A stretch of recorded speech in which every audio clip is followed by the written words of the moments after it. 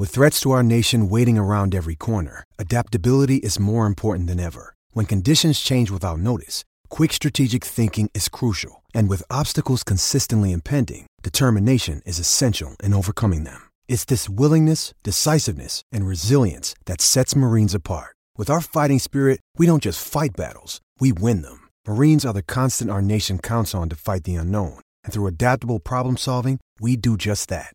Learn more at marines.com.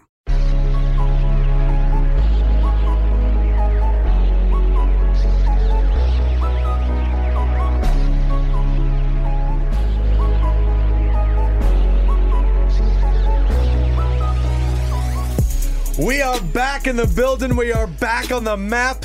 Me and my beautiful Fendrick.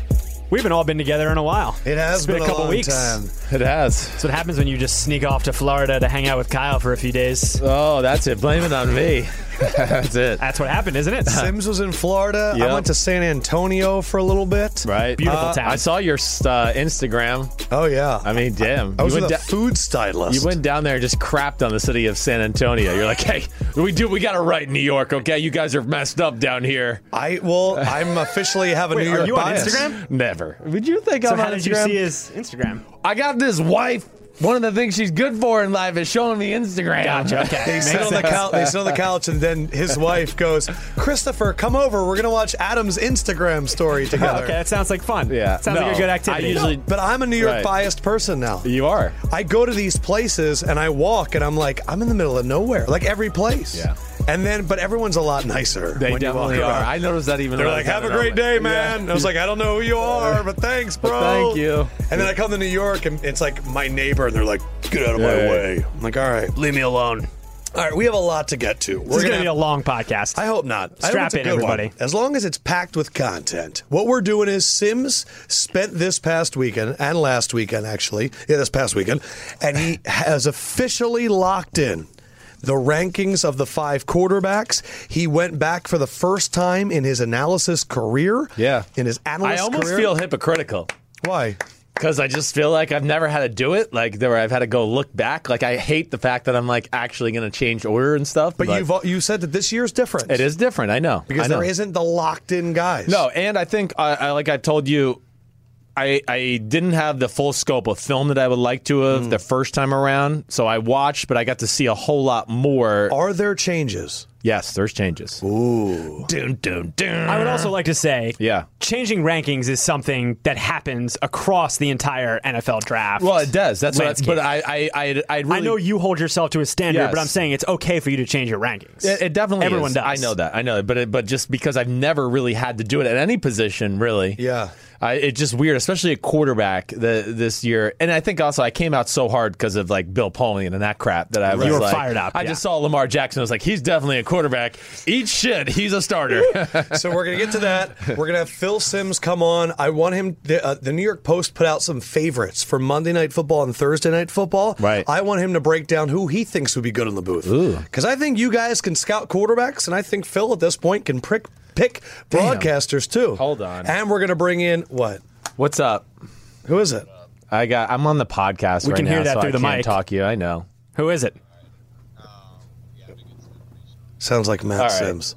For everyone out Okay. there that can't hear what All right. Chris is talking about. I was hoping it was Kyle.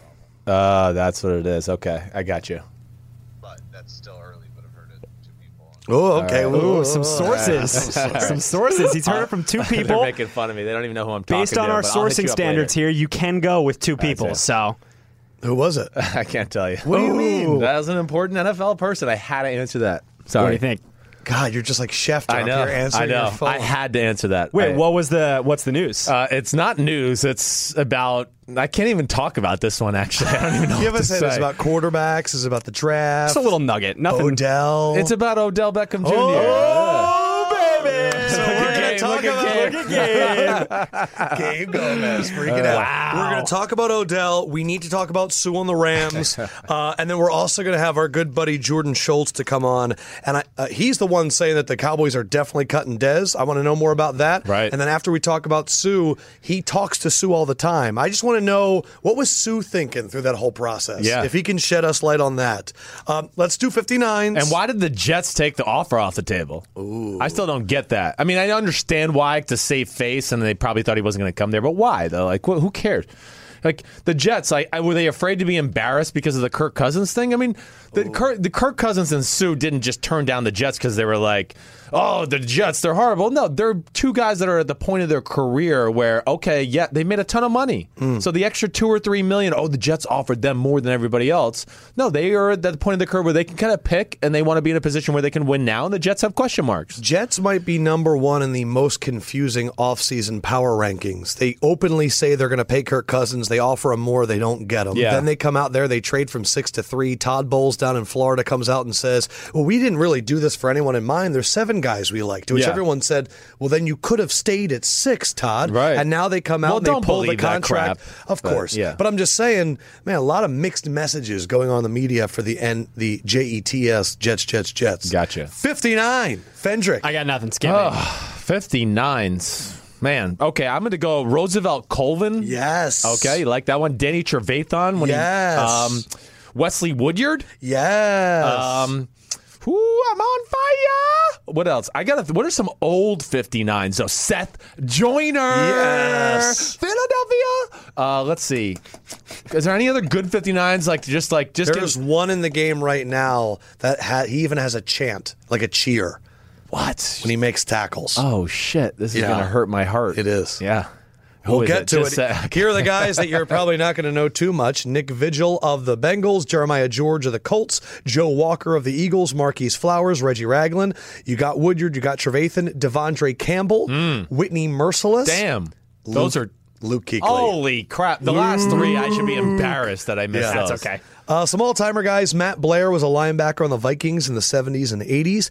Donnie Edwards, linebacker on the Chargers and Chiefs, attractive guy. Right. He was like if Junior Seau was like 5 inches taller, but not as good. Donnie Edwards was great on Madden. That's how I remember him. Apparently handsome, too. D'Amico Ryans, Roosevelt Colvin, Dat Wynn, Mike Mamula, Seth Joyner. Here are the 2 that you should know. Yeah. London Fletcher. Oh, my gosh. Damn. It affected you that much. That did. I mean, especially because I worked with him. Like, I knew he was at 59. Damn. And the last one is the Hall of Famer, Jack Ham. Oh, good old Jack. Linebacker for the Steelers. Good old Jack the We Ham. do have a little bit of breaking news, Sims. do we? There is a trade in the NFL. The Jaguars got themselves a quarterback. Care to guess who is going to be backing up Blake Bortles? Damn. I am dumbfounded. This is why I didn't tell you before. This is good. Damn, I haven't gone on the internet Don't the look. last... Okay, Don't fine. look. Okay, there has been a trade. What if I told you... Let me pull up the teams. No, that Blake Bortles is your 70th best quarterback. And to completely avoid being told that their backup is better than their starter, they have traded for your 71st quarterback, Cody Kessler. Are you kidding me? No. Are you kidding me? I kind of think they looked at the Sims list and they're like, look, he said 71, so Bortles is technically better than Cody Kessler. Blake Bortles is the best quarterback on his team now. Yeah, I guess so. I mean, Cody Kessler will still throw it better than him, though, just so you know. Just so you know. Are you shocked? What are you feeling? I'm not shocked. No, they've obviously are doing everything they can, not only... Again, they've made the right moves in the offseason. They've done a really good job. Great moves. They really have. And they've helped his chances of even improving and going forward. Yes. But I'm not shocked. No, we talk about this all the time. I mean, it's the new thing in the NFL. There's no quarterbacks in the league, but we won't make any backups that are talented to our other franchise-type quarterback because we don't want to feel threatened. I mean, that if he feels that threatened, then he probably doesn't deserve to be the starter. That's what I would say. The Titans-Dolphins game was the perfect example of that last year. Where Matt Castle came in, and we were like, you're telling me that you felt comfortable with this guy because, in the words of Big Phil, Right. he can break the huddle and he can do He's all good on these- the board. and He's he's good in good the on the meeting board. room. But then when we get on the field, nothing. No, I know. And we talked about this for the fact that Matt Schaub is playing this long. Yeah. Matt Schaub, great locker room Right. guy. But when are we ever going to put guys in there to challenge That's the starter? problem. That's why I refuse to hear that. I say it to my coach friends sometimes too. Like, I just don't want to hear it. Don't tell me about it. It's you. You guys are at fault. I mean, it's you. Don't tell me. You're the one that lets Matt Schaub hang around for 4 extra years. I mean, the last time he got in the field, he was like the pick six king of football, but we trust him. He played. In 2008, he hit the check down, and he hit Andre Johnson. He's good still. Yeah. Like, it drives me crazy. I know. And then I watch Alex Smith, where he gets challenged from Patrick Mahomes, and he had one of his best years last year, Right. Because he had a young guy chomping at the bit behind him. Sure, right. I think there is some benefit to that. I would agree. I think that Carson the Wentz New and England Nick Patriots Foles drafted motivate- Drew Bledsoe. I mean, had Drew Bledsoe and drafted Tom Brady. I mean, Yes. they weren't like, oh, let's get somebody that doesn't throw it as hard as Drew because we want to make Drew. This feel has been good. a theme of our show forever. I know. Do you think there's an Ernie Adams in Jacksonville who's sitting in a room with the Sims list and just kind of figuring out how to stack the quarterbacks? I feel like that's probably what the Jaguars' Ernie Adams is doing. I don't know if there is one. Their Ernie Adams. I mean, Ernie Adams it's down like- there in Jacksonville. their Ernie Adams is like Tom. It's Tom Coughlin. Oh, it is Tom I Coughlin, think. okay. I guess so. I mean, And I can Tom's see- not looking at your list. no, definitely not. Tom is so regimented that if he needed an Ernie Adams and he became that guy, couldn't you see him that he has like a hat on the desk and he's like, well, I should talk to Ernie, and like puts the hat on. He goes, "You're right, Tom." You're like, "All right, great, I nailed that one. Awesome." All right, you were down the owners' meetings. I was there. You're down there in Orlando. It Yep. was a late call for you. You're coming back though, right, Josh? Yeah, I'll be back in 20 minutes, don't worry. You go down there. You get to hang out with I'm your leaving my friends water. and stuff. Yep. What was your big takeaway? What is the owners' meeting? All I see is the coach picture, Right. where Andy Reid wears a floral shirt and everyone else looks uncomfortable. But what is the event like? Love Andy Reid, first of all. Oh, Man, he's my the man. guy. Yeah, my guy. But no, all together, I think the owners' meeting. It's a really cool event. Actually, it was really cool to be there. Basically, like the Ritz-Carlton there in Orlando, Florida, is overrun by the owners, the head coaches, the GMs. And their families. Their families get to come along as well. So Gotcha. there's tons of kids running around. So, but again, it's I think a chance. Of course, league meetings. The owners are going to vote on things. Coaches are they have to go to meetings to be informed about whatever Rule is- changes or whatever. rules or even the state of the league, whatever. They had more meetings than they liked. I can Yeah. tell you that much. But again, it's just a great place to, again, I think, guys, you get to be around the other teams, head coaches, GMs, just back channel connections. But more than anything, I think it's a chance for the teams and their top ballers in their organizations, their head coach, their GMs, their owners, and some other people to get together and spend some quality time too. Right. And I think that's a big thing and you get, like I said, some conversation about the trade world and whatever it may be. That's why all this out there. Odell stuff's coming up. Exactly All right. Let me ask you this. Yeah. So you've talked a lot of crap about certain people. Yeah. Any awkward moments? Oh, I mean, one of my biggest fears walking into that hotel on Monday morning, I was like, damn, there's a few coaches that might not like me. I mean, AKA the Jacksonville Jaguars. I thought about, my man Caldwell down Yeah, there. GM. He might see me and things I've said about you see Blake him? Bortles. Yes. And I said hello to him, and he said, like, hey, Chris. And then I feel like he was like, why did I say hey to hi to him? I don't even know why. I saw Mike McCarthy. Which you've always slammed their offense. I slammed their offense. And I even told some Green Bay people there, I did say this to them flat out. I was like, yeah, I slam your offense. I'm sorry. I was like, I really like Mike McCarthy, the head coach. He's a good head coach. I just said Very the good at offense situational stinks. football. I'm sorry. I Yeah. just said, and that was it. But I feel like he was a guy that, like, when he saw me, he was like, he looked the other way. He didn't want any conversation or friendly banter there. And I know you guys had like a big dinner thing on Monday They night. have like a gathering on Monday night on like the lawn of the hotel. And again, the kids, the wives are there, the kids are there. So not only is there like screens of like NFL stuff, but it was like a huge lawn. There was 2 huge screens of like a kid movie playing. Yeah. And they have like a white picket fence around it. So like the kids are locked in there to watch the movie. But yeah, kind of cocktails, food stations, things like that. A chance to mingle, and it really was cool. It really was. Did you get to hang out with Kyle? I got to hang out with Kyle. I got to see so many old friends and old faces. It was truly great. Like whether it was Brian Glazier, the owner of the Tampa Bay Buccaneers. I haven't seen the Glazier family in a while. For them to come over, say hello, see Mike Tomlin, talk to him. How's he doing? Mike T is the man. I mean, he really is. What do you guys talk about when you're hanging out with Tomlin? Gosh, he's just a man's man, and we talk. I mean, he wants to talk football. He wants to talk football. Yes. So what kind of questions does he ask you? He doesn't ask me a whole lot. It's just really kind of. It wasn't like we were one-on-one. You were like Sean Davis. I knew he was going to be a baller in college. I mean, what's the deal with that clock management at the end of the Patriots game, Tom? Yes, that was unfortunate. Mike T, no, and Mike T, I feel like, is the kind of guy that would know that I might have been critical of that. And he doesn't care, and he'll make his own comments in his own way. I'm going to keep those private to where I felt like he was referring a few times hey, I heard what you said. Oh, really? Yeah, I heard what you said, but you ain't in my shoes, and it ain't as easy as you think. Of course not. Basically which I respect about him. What was it like seeing your old stepdad? My old stepdad? Yeah, John Gruden.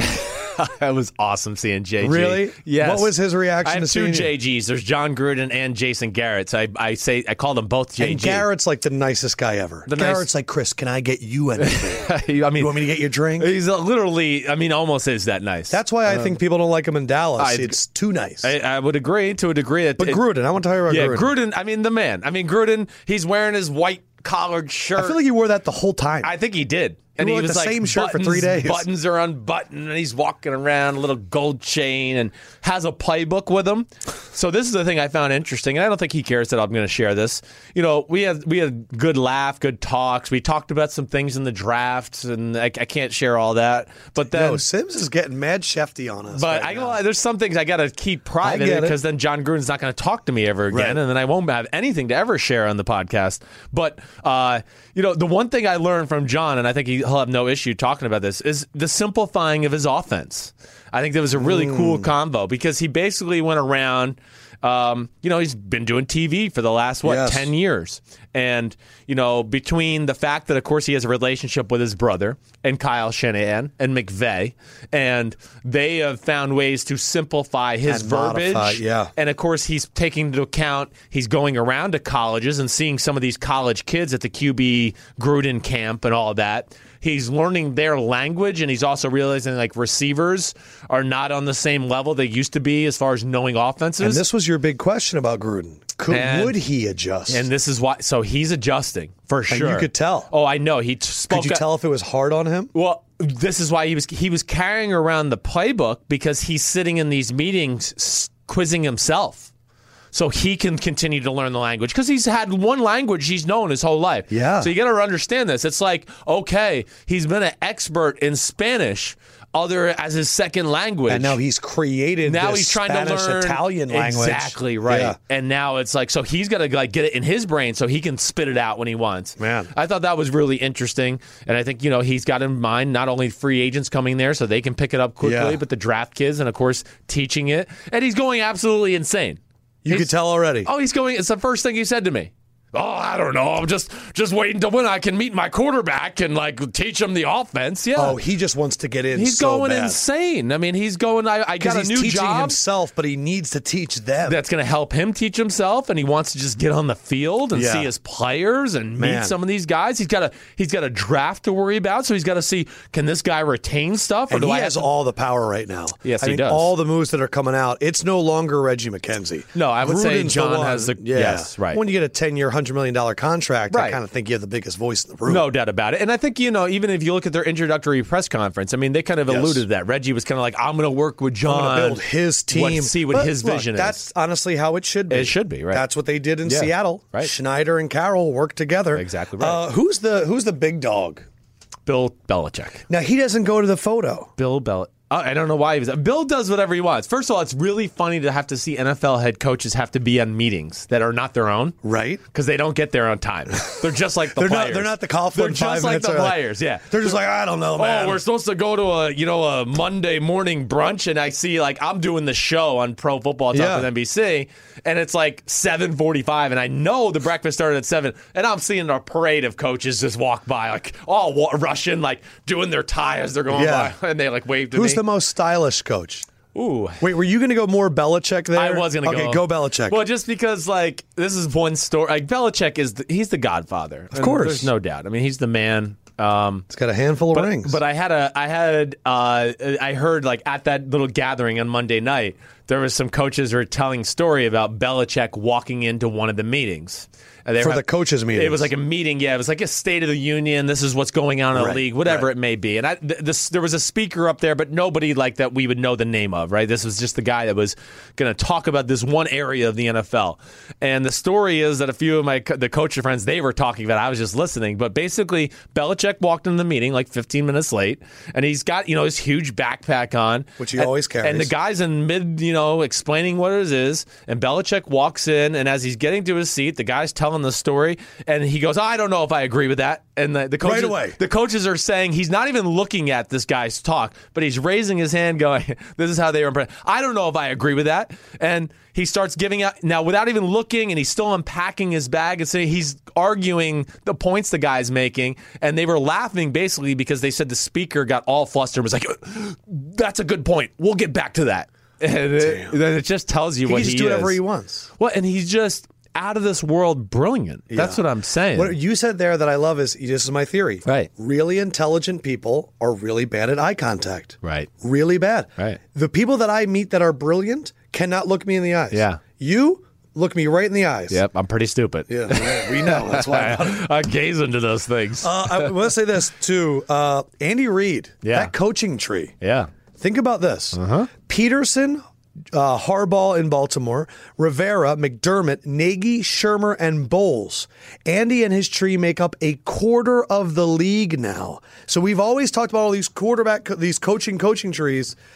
1/4 of the NFL is Andy Reid and his assistants. That's amazing. And you can even add in, you could almost give John Gruden a limb of that tree. Does that all go under Holmgren? It goes all under Holmgren, yes. Well, but those guys coached under Reid. Right, Gruden, they coached under Reid. Gruden was Holmgren, Mariucci was Holmgren. Right. But Reid was the offensive coordinator, so they were all under him. But yes, it is amazing. All right, let's talk Odell. Oh, let's talk it. So many rumors about Odell. We got into it before, but now's where it's getting interesting. Yeah. Schefter came out today. We are doing this on a Wednesday. Yeah. Giants are looking for at least 2 first-rounders for Odell, even though the team denies shopping him. Schefter also said today, quote, I would not be shocked if we see an Odell Beckham trade on or before the draft. That matters to me because these newsbreakers don't like to get scooped. Right. And if they know that they think a trade's going to happen, they're going to say, I'm feeling like something's going to happen, so that when it does, they can go, yeah, but I warned you guys 2 weeks ago. Yes. What is your percent that you think Odell gets traded? I think it's 50-50. Wow. I'm going to say right at the line. I think so. I mean, I think it could go either way. I mean, do you think a team would give up 2 first-round picks for Odell? Yeah, I do. Would you? I think I'll tell you this. I told you this beforehand. Okay.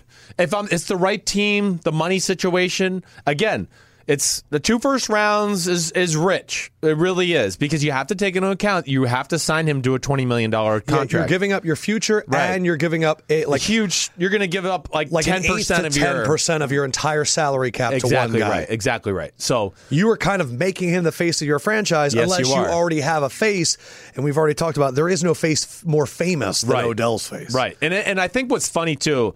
Let's just visit this real quick. Is the timeline of this conversation? Okay. So first of all, it comes out that he could be traded, right? Nobody's untouchable, and John Mara makes those comments on Sunday when he first got to the league. Right. It was after the JPP trade, right? He's saying nobody's untouchable. You're like this, and I'm sick of answering questions about Odell Beckham Monday Jr. morning, Rappaport reports that Odell is not going to step foot on the field. That's the next thing. So there's the next thing. That's his way of fighting back. Yes. Now the Giants go, Well, our main concern is we'd like to re-sign him and do then they're that. saying things like he's on the roster. Gettleman comes out and they ask him about that like really weird Right. video. Goes, all I saw was the pizza. Right. Like they kind of said all these things to get on his side. Right. And then Mara came out later and was like, we're not doing this. I don't want to answer questions about him being traded now. Yes, because I think that my connecting dots on that conversation would be that they got a flood of phone calls and they were like, oh my gosh, wait. From the rest of the NFL. Maybe he's better than we think he actually Didn't is. you say that you had a lot of people asking you about Odell? I did.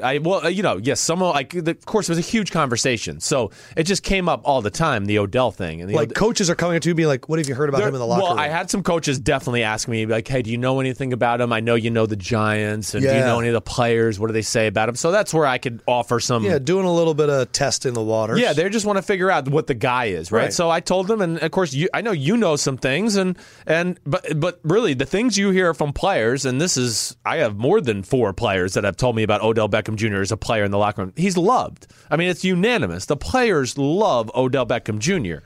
I mean, just to throw out a few names, whether it was Justin Pugh or Brandon Marshall, right? And the list is longer than that, along with other people in the Giants organization that I know really like Odell Beckham Jr. So my thing is that I think they got a flood of phone calls, and they went, oh my gosh, okay. Wait, we don't want to trade him. And then I think they also thought about, whoa, okay, well, now we have to raise the stock price. And that's where today it becomes the 2 first-rounders. But because we're not actually looking. Because they realize there's an actual legit market. And then what came into the conversation that I found the most cool about the Odell Beckham, you know me, I put myself out there with comments all the time. That's what I do. And not to make waves. This is a private conversation with coaches again. And I had a few just go like, it came up and I just said, I don't know. I just said, listen, to me, Odell Beckham Jr. is like, I'm not even lying, guys. I said, he's the greatest receiver I've ever seen. And yeah, I had like multiple head coaches like agree with that statement. Like, I'm not going to argue there. Multiple head coaches in the NFL agreed with your take that it's the best receiver that you've ever seen in your life. Yes. What are their names? I can't tell you that. Man. But yes. I mean, you know me, I throw around that comment all the time. So it came up a few times over a 2-day period where I was like, he's the greatest I've ever seen. Like he's the greatest route runner. He's the best after the catch. He's phenomenal 50-50 ball guy for a guy that's 5'11", 6 foot. And added to the fact, this is what I always tell, imagine if he was in an offense that actually moved his position or did something with him other than run a go route or a slant. Or an 11 personnel. Right. I mean, what would he do in some of the creative offenses that know how to use him? So that's where I always say to other coaches or GMs or other friends that I know. So, it comes out today, we're not actually shopping him, but the cost is 2 first-rounders. What is how do you think this goes? Like, where does it go from here? I think at the end of the day, Odell, by the way, I see a video on TMZ of him dancing to a song, and it says, leave me alone, which we're reading too much into him dancing to a song, to be honest. Yeah. But listen, Odell, do my game plan. Put out a video of you working out tomorrow. Okay? That's what we need from you, workout videos. Yeah. But how do you think this whole thing unfolds? I think at the end of the day, if you just made me bet, I just think the price of what they're asking, I think the fact that he loves New York, I just think he'll still end up staying here with the New York Giants, and they're going to find a way to give him a long-term contract. That would be my bet. One of the main things we're getting tweeted right now is tell Chris to call Kyle and trade for Odell. Yeah. Well, get him with Jimmy Garoppolo. That would be awesome. I mean, trust me, I said that to Kyle. I was like, dude, Odell Beckham Jr. in your offense? You got to get him. Yeah. I was like, I think he's better than Julio. And he looked at me and I was like, yeah, I said that. I think he's better than Julio. And what did he say? And he was like, wow, okay. Maybe I'll think about it. But, yeah, I mean, that's why I plain out said it to Kyle because I was like, damn, you got Jimmy Garoppolo. You guys have money to spend. So it makes sense. They have a ton of salary cap. Right. But he's not going to tell me those kind of things. That's not where our... No. And again, I don't want to know those things from Kyle. I've told you this, just with the Kirk Cousins, Jimmy Garoppolo thing. That one came out to be true. I was right. I know I was right. Yeah, that story came out. That he was actually upset. That's why I didn't ask Kyle. Yeah, you just knew that one. I know Kyle. So I think he's getting traded. You think he's going to get traded? That's your bet? I think that someone's going to come forward. I think if somebody traded a first, third, and a seventh for Percy Harvin, I think they're going to get 2 firsts for Odell. Yeah. I think that this is the thing that I don't understand. Right. Oh, it's all this distraction. Oh, we're going to be paying him all this money. The amount of merchandise and sales and ticket sales and all that you get from having Odell, just if I'm running a business, Right. I feel like that outweighs the salary. Like I feel you pay him $20 million a year, but I feel like Odell brings in the franchise $50 million a year, if not more. Right. I just think from a business, it's too good. And also, like, man, if you can get a motivated Odell Beckham Jr. upset against the New York Giants, yes, I want him on my team. And Gabe is over here just crying. And I want to say this. Maybe the Super Bowl has softened me up.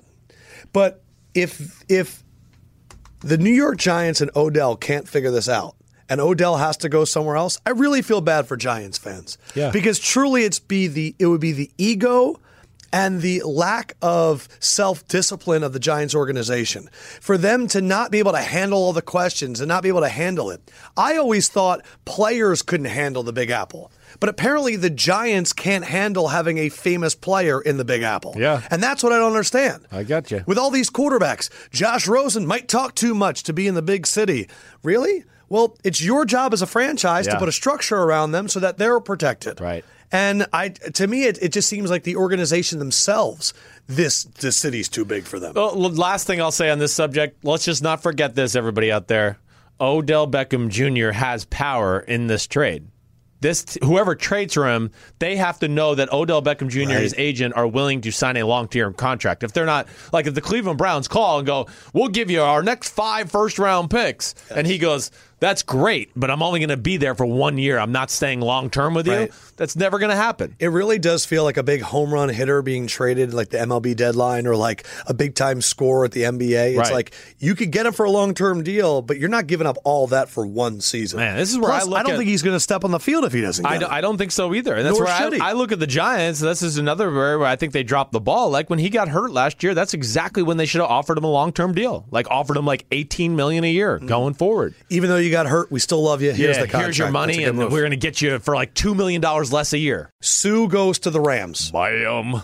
Unbelievable. You came out right away and you said, look, Ndamukong Suh, Aaron Donald, the best DT duo in NFL history. I read some of the comments underneath that. I was just shocked with how many people disagreed with that. I'm shocked that you went and read the comments. I don't know why I did, but I scrolled down and I was like, wait, people don't think that? And then what's funny... It's all Sue. Everyone thinks that Sue's overrated. I know. And then what's funny, though, is when the trade happens, I go on NFL.com or ESPN, whatever, maybe the greatest defensive tackle duo ever.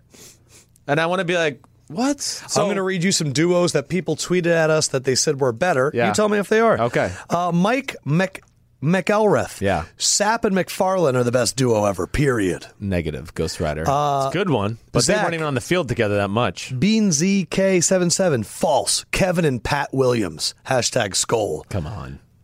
I mean, they're good. They're really awesome, but I mean, we're talking about like...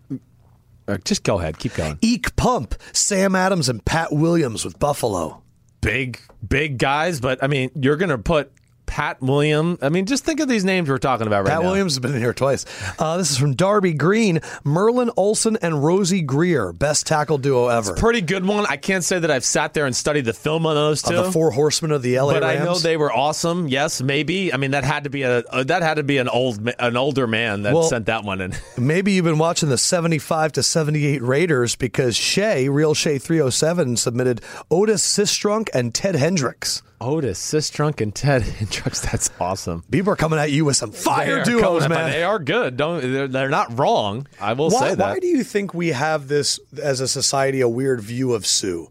Why is this guy that was drafted third, came in, was like an all-pro immediately? He became known notoriously for stepping on people and being a little bit dirty. And because of that, he has been given this thing where we neglect his talent and only look at his demeanor. Right. I just don't understand how people can't see what he does every game as special. Yeah. Is it because he had 4.5 sacks last year, but they don't realize the fuck the play-ups test? I do think that there's a huge part of that, yes. And the fact that he's just kind of he was up in Detroit, he got lost in the shuffle up there, they weren't very good, they couldn't get in the playoffs. And they blame him for that. He's stepping on people's calf muscles and, body slamming certain quarterbacks and doing that stuff. But... Again, what year are we in this? What year is this for Ndamukong Suh? I'm going to pull this up right now. I'm a little. He came out, here we go. I think 2009, I'm getting to it now. Sorry. 2010? 2010 is his rookie year. 2010. Okay. So I'm just going to put it this way. I mean, it sounds like everybody knows that Aaron Donald's the man, but I'm just going to try to explain that Ndamukong Suh was the Fletcher Cox or the Aaron Donald of the football before these two came along. I mean, hence the reason he got a $115 million contract from the Dolphins. They didn't give him that contract because they were like, damn, you're pretty average. We're going to give you 115. If you were good, we would have gave you 130. So he was unblockable human being. I mean, unblockable. He is truly one of the most unblockable man-to-man D tackles the sport has ever seen. And like you said, it comes up to the just fuck the play up stat. Yes. And there is no stat for that. But I would say from 2010, 11, 12, 13, and really 14, before he got paid by the Dolphins, he was without a doubt, everybody out there, without a doubt, the number one interior defensive lineman in football, and was definitely in the conversation for the best defensive player in football, hands down. So that's why I say it's the greatest of all. And then he went to the Dolphins, and is it as good that we won? No. But it's still awesome. He's being held to a standard that I think is a little unfair. So apparently they're going to be playing this 3-4. Is Suh playing the nose now? It's like because that kind of negates a lot of his best abilities, I thought. Yeah, but he can do both, and it's not a true nose. They don't play a true 3-4. Okay, like the nose tackle doesn't go head up on the center. How are Donald and Suh going to line up? I think they could be one of those. It depends on the strength of the formation, where I don't necessarily look at it and go, ooh, I think Wade Phillips is going to make Ndamukong Suh the shade nose and Aaron Donald the 3 technique. No, I think that could be if the strength of the offense is on the left side. Donald might be the 3 technique to that side, and Donald's this. But the strengths of the right side, you might see Donald at the 3 technique. I also get the feeling. Suh at the 3 and Donald at the. I get the feeling nose. too, because when you look at their D line, Brockers is probably the 3rd best D lineman, including defensive ends. Yeah, I could see all 3 of those guys playing together. Put all 3 on the line. Good luck running. Yeah, they definitely and then figure out who you're putting on the other side. Right. And then let Donald and Suh do the pass rush. They can do the pass rush, and let's not forget Wade Phillips is a very creative blitzer as well, so he's probably not as concerned with having the outside edge guy when he has these two. And again, I just will say it one more time. To me, the value of interior pass rush, I think, is starting to finally be seen more and more throughout the NFL. They're starting to go, wait, the hell with the guys getting on the edge all the time. Quarterbacks are really screwing up and making bad decisions when they have people in their face. Joining Aaron Donald is Ndamukong Suh, Marcus Peters, Aqib Talib. Right. Better defense, Jaguars or Rams? I'm still going to go the Jags. Better defense, Eagles or Rams? I'm going to go the Rams. Better defense, Rams or Vikings? Yeah. Are the Rams now the 2nd best defense in the NFL? Yeah, it's close. That Rams-Vikings one is close. I'm going to say that they are. Wow. Okay, so they're up there. They are up there. Because the thing we're forgetting, you know what I think? I think LaMarcus Joyner's awesome. Yes. Okay. And Wade Phillips. And Wade Phillips is awesome. Let's give Jordan Schultz a call back there. Let's dial him up. Let's see what he's got to say, Mr. Energy. We're going to limit him a little bit just because that man can go. Yeah, and we got to call Big and Big Phil. Okay. Yeah, I just think the whole, it feels a little dream teamy. Do you think that they could mesh together right away? Well, this is one thing. I'm glad you just brought this up again. I think it's very smart on the Rams. Hold on 1 second. Schultz, 1 second. I think it's very smart in the Rams to only sign him to a 1-year deal. So they can try him out. So keep him motivated. Also, you sign him to a 3-year deal, and he is a locker room cancer, then that cancer can spread throughout the locker room if he's there for more than 1 year. This is going to be a good trial period, make him prove it thing, and he should be on his best behavior because he's going to want to sign a long-term after this. If there's one guy that's going to know what he's really like as a human, it's going to be our guy, Jordan Schultz. Mr. Schultz, how you feeling, pal? Lefty and Chrissy. What up, Schultzy? All right, Schultz, man, you were. Hold on. I want to interrupt because I was in Orlando with Chris and I saw him. The guy was so disrespectful to me in front of multiple people. In what way? What did he do? Well, listen, I don't want to get into specifics, but I go up to him, and he's got somebody with him, a buddy of his, and he just starts. He just starts calling me out for a multitude of things, and the only reason I'm doing this stupid podcast is because of Adam. Oh, thank you, Schultz. I appreciate that. Thank you. That's very nice. Thank you. Of course. You know what I called him out about? What? I can't even remember how the context went, but I was like, "Don't you worry, I know what your apartment looks like in That's pretty dope. in New York City." That's pretty dope. Jordan's the man. I love Jordan. He's got great kids. He's got a great wife. He's the man. He's great. Jordan, you are seemingly, in my mind, the Northwest American reporter, where anyone that comes from that region, Jordan knows. And I feel like you've been talking with Sue a long time. You kept America abreast of a situation, giving updates when he was in Tennessee and New Orleans. Why do you think he ended up with the Rams? And what do you think when you hear people saying that he could be a cancer for that locker room? Well, I think the Rams presented him clearly with an opportunity to contend, fellas, which is something we know he hasn't had an opportunity to do in both Miami and Detroit. He's from Portland. He was, I think, certainly enthused by the fact that he could play close to home, be on the West Coast. L.A. presented an opportunity to pursue opportunities beyond football. And he felt like, when he took his visit, that he immediately connected with the staff. So that's Sean McVay, that's Les Snead, the GM, and maybe most importantly, Wade Phillips, the defensive coordinator, right? Who told him, we're going to move you around because, listen, this is a 3-4. It's a non-traditional 3-4, though. And, Chris, you can speak more to this than me, but his ability to play on the nose, you can move him opposite Aaron Donald. They also have Michael Brockers there. So he liked the idea of being, moved around and being versatile, where he didn't have to always be double-teamed, which has certainly been an issue throughout his career. Right. Because Aaron Donald really is that good. And I think, lastly, just the culture of the building, he felt really comfortable there.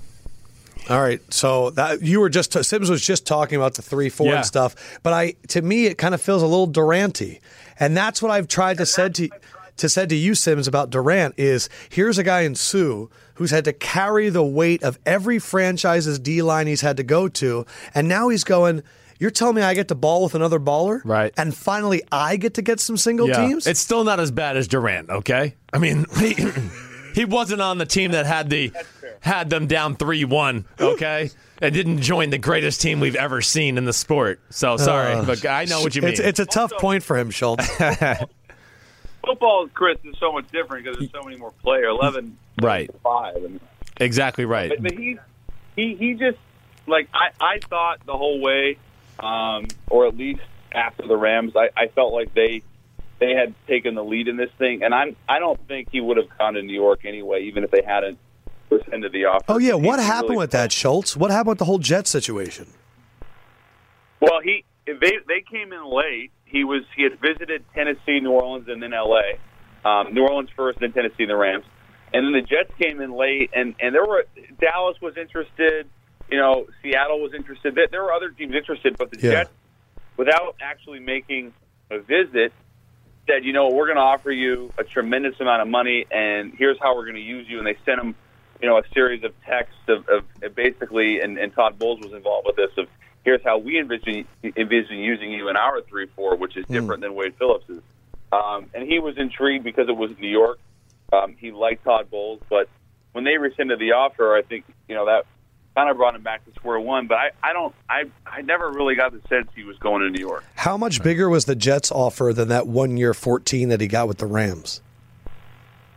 I'm going to be perfectly honest. I don't know exactly what the offer was, other than the fact that it was significant. It was bigger than the other three, and that it was big enough to where it was like each one of those three teams knew without question that if it came down to just money, they had no chance. Schultz, and you don't have to answer this, but I'd like you to. Who came in second, you think, behind the Rams? Like, what was the next team he was thinking? Who'd you think it came down to? I felt like he liked New Orleans a lot as well, because he really vibed with Sean Payton. Of course he did. And he connected with, that Cam Jordan, who he did not see on the visit, but who he liked a lot. Right. That would have been a dynamic duo, too. Yep, him with Sheldon Rankins, too. Yeah. And he felt like that went really well with Dennis Allen. But then again, he also was like, Tennessee made a great impression, obviously Mike Vrabel's their new head coach. Yep. There was a lot of synergy there. Yes. So it's hard for me to say one or the other. Right.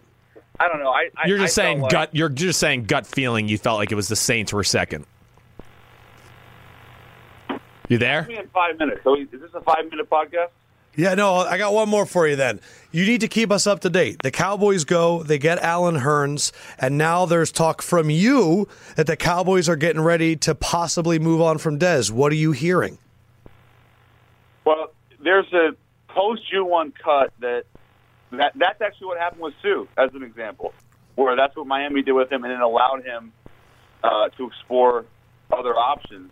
And that's what Crabtree got with the Raiders, and that's how he was able to sign with Baltimore before the wide receiver market dried up. And I bring up Crabtree because I just don't understand why Dallas, frankly, hasn't cut him yet. But he has a $16.5 million cap hit, and he's somebody that we know is not the Dez Bryant that he was 3-4 years ago. He's not anywhere close to that. I mean, again, Chris is more adept to speak to this on me, but is he anywhere near what he was, Chris? No, you're spot on. If I thought you were totally wrong, I would have butted in and told you to shut up. But So you're wait, right. Schultz, You're what are right. you hearing then that you can guarantee that he's getting cut? I mean, there's no guarantees, but what I was told yesterday and then getting reaffirmed by a veteran executive was that, not with Dallas, but was that there's just no way, considering they just signed Hurns, and Hurns is not, I mean, he's a good player, right? He's Right. not Yes. a true number one guy, but there's just no way, considering what they have coming up with Elliott and Dak, that they're going to ultimately feel like they can keep him. Now, I don't know why, because they could designate it now as opposed to one, and they could cut him. Right. It's a little strange that they haven't done it yet. But what I was told from two different people now is that there's just It's inevitable. the ability for them to keep it, for the ability for them to keep Dez and the sensibility of it is just nuts. And that after the draft, assuming they get their guy Calvin Ridley from Alabama at 19, especially, then that would make sense after the draft. And maybe there is some insurance of keeping him before, but I just don't think there's a situation where he ultimately ends up playing in Dallas next year. Right. Schultz, you're the man, bro. I appreciate you, dude. And I'm going to beat Sims' ass for you. Well, listen, Chris he is who he is, and he's a bad guy. Thanks, Schultz. I appreciate that. Love you, bud. You too. Thanks, guys. I appreciate it. See you, dude. See you, Be brother. good, man. That's Schultz's number one insult. Yeah. He goes, "You're a bad guy. You're a bad guy." I came up to him one time and I had done something. Whatever. He can say whatever he wants. I'll set the record straight what happened, okay? We were talking. He was talking to somebody else. I kind of butted in the car and said, "What's up, blah, blah, blah." He said, "Hey, I'm in the middle of something right here. Can I come find you later?" And he texted me like an hour later, like, "Where are you at?" And I was like, "I'm not far from where I saw you the last time," and I never heard from him again. So he's full of crap. Wow. Yeah. Do So you- I get the Des Bryant thing. Yeah, I what mean, do you think? I think that Sounds like he's reading some tea leaves there. well, yeah, I'm sure he has some good info there, Yeah, but I think of the big course. thing is just he's, I don't know if the Cowboys truly know yet. They might be trying to go, all right, so who else can we get at the position before we do this? And that's what makes sense. We'll Right. wait and see what they do in the draft. Exactly. Yeah. So I think there's a few things that play out. Maybe they feel like maybe they can get a low-level trade, something like that where he would sign a new deal with somebody else, whatever it may be. I think they're just exhausting all their options. But I think at the end of the day, I'm with you. I think it will end up, or what Schultz said, being designated as a post-June 1 cut, which then takes the dead money from $8 million to $4 million. Right. And that's easier to deal with. Do you want to call your dad now? Yeah. Okay, let's do that. Let's just do it. Let's call Phil Sims. We're going to talk some broadcasting right now, and then Sims. Or should we just tease this quarterback thing to the next time? No, and then Chris Sims is doing his new updated quarterback rankings. I went through your notes. I got them all down. You do. But yeah, we're going to talk to Phil. I don't hear you in my earphones right now, do you? No. Are you No. going to hear Phil? I don't know. Is anybody there? You guys hearing me? Yeah, we're hearing you. I'm hearing you. Okay. I don't hear you in my earphones. Phil? Yeah, I have no life. I just sit around and just wait for the phone to ring, and whenever y'all feel like calling me, just call me. That's what it is. The best part is Well, that joke gets better every week. Well, you do it. we know you have no life. Stop stating that. I mean, I just talked to you on the Jesus phone, and almighty. you were working out. I mean, You narcissistic little I don't know what that's. You know what we should talk about today, Adam? You and I should just talk and let's talk about all the peculiar things about my son, Christopher. All right, where do you want to start? Sounds interesting. What's that? I Where do said you want to sounds start? interesting. Let's do it. Well, it's interesting. Yeah. Well, first off, his diet. My God, right? I agree. What stands out to you about his diet? Oh my God, I don't know. I don't quite understand it. If I ate like that, I'd be in the hospital. So that's all I know. All right, so his diet's weird. What's second It's weird about your son? Hey, Adam, does he ever give in and take your suggestion or do it your way, or does it always have to be his way? No, I get him quite a bit, Big Phil. I do. Really? Yeah. Well, as the work wife, what I say goes. Oh wow! Because that's one thing I've learned about the Sims family. Is that, if the wife speaks up, you guys just back down. Phil, I got a question like the for old you. thing they say. My wife says, "Hey, you ain't blood, husband." That's right. I'm not blood. So. Actually, Dad Oh, used my to God, he used to say that to us as the kids. He used to say that to us. He'd be like, "Well, hey, don't forget, kids. Your mom and you're blood. I'm not blood to her." That's right. That's Yeah. right. So I'm last on the list, but I'm used to it. So I just figured, he treated you just like he treats us, Adam. But I guess he treats you a little better. I so am whatever. quite special, Big Phil. Big Phil. You are special, brother. What's going on? What do All we right. got today? Let's see. I think you're an expert in two things: quarterback play and broadcasting.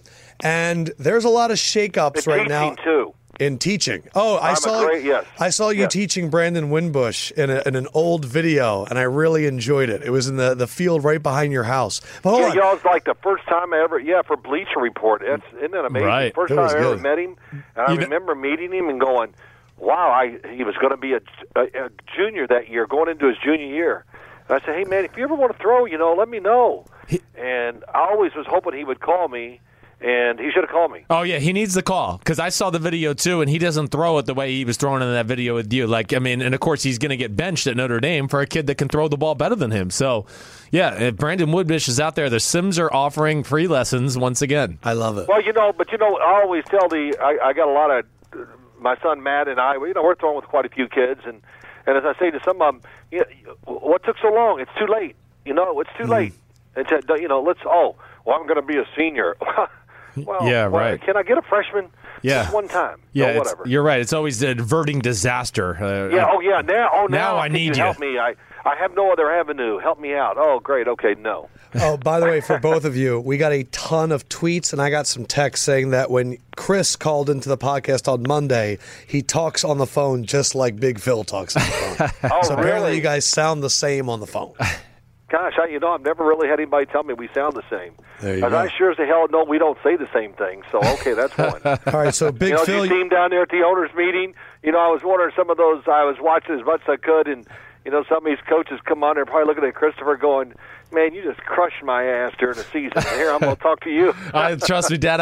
We already had a conversation about this in the podcast. There were certain coaches where I was like, I'm ready to block his right jab just in case it comes here. Yeah. Lean a little to the right. Stay away from the right. That's it. all right, so To your left. That's it. I know. I hear you. I love it. Big Phil, I good. need your broadcasting analysis. Number one, are you surprised that Peyton Manning turned down ESPN and Fox? Huh. It was written about so much. I thought he was going to take one. For him, I'm glad he didn't. Right. Man, why does he want to get into this world? He doesn't have to. He wants to run a team, own a team, that type of thing. The problem is there's just no teams out there up for grabs. Right. The Carolina Panthers, of course, but we see that price tag. But, I would think that's what Peyton Manning would really like to do.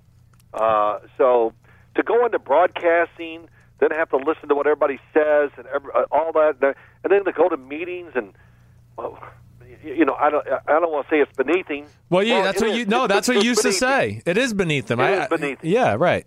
It really is. Right. And it just whatever.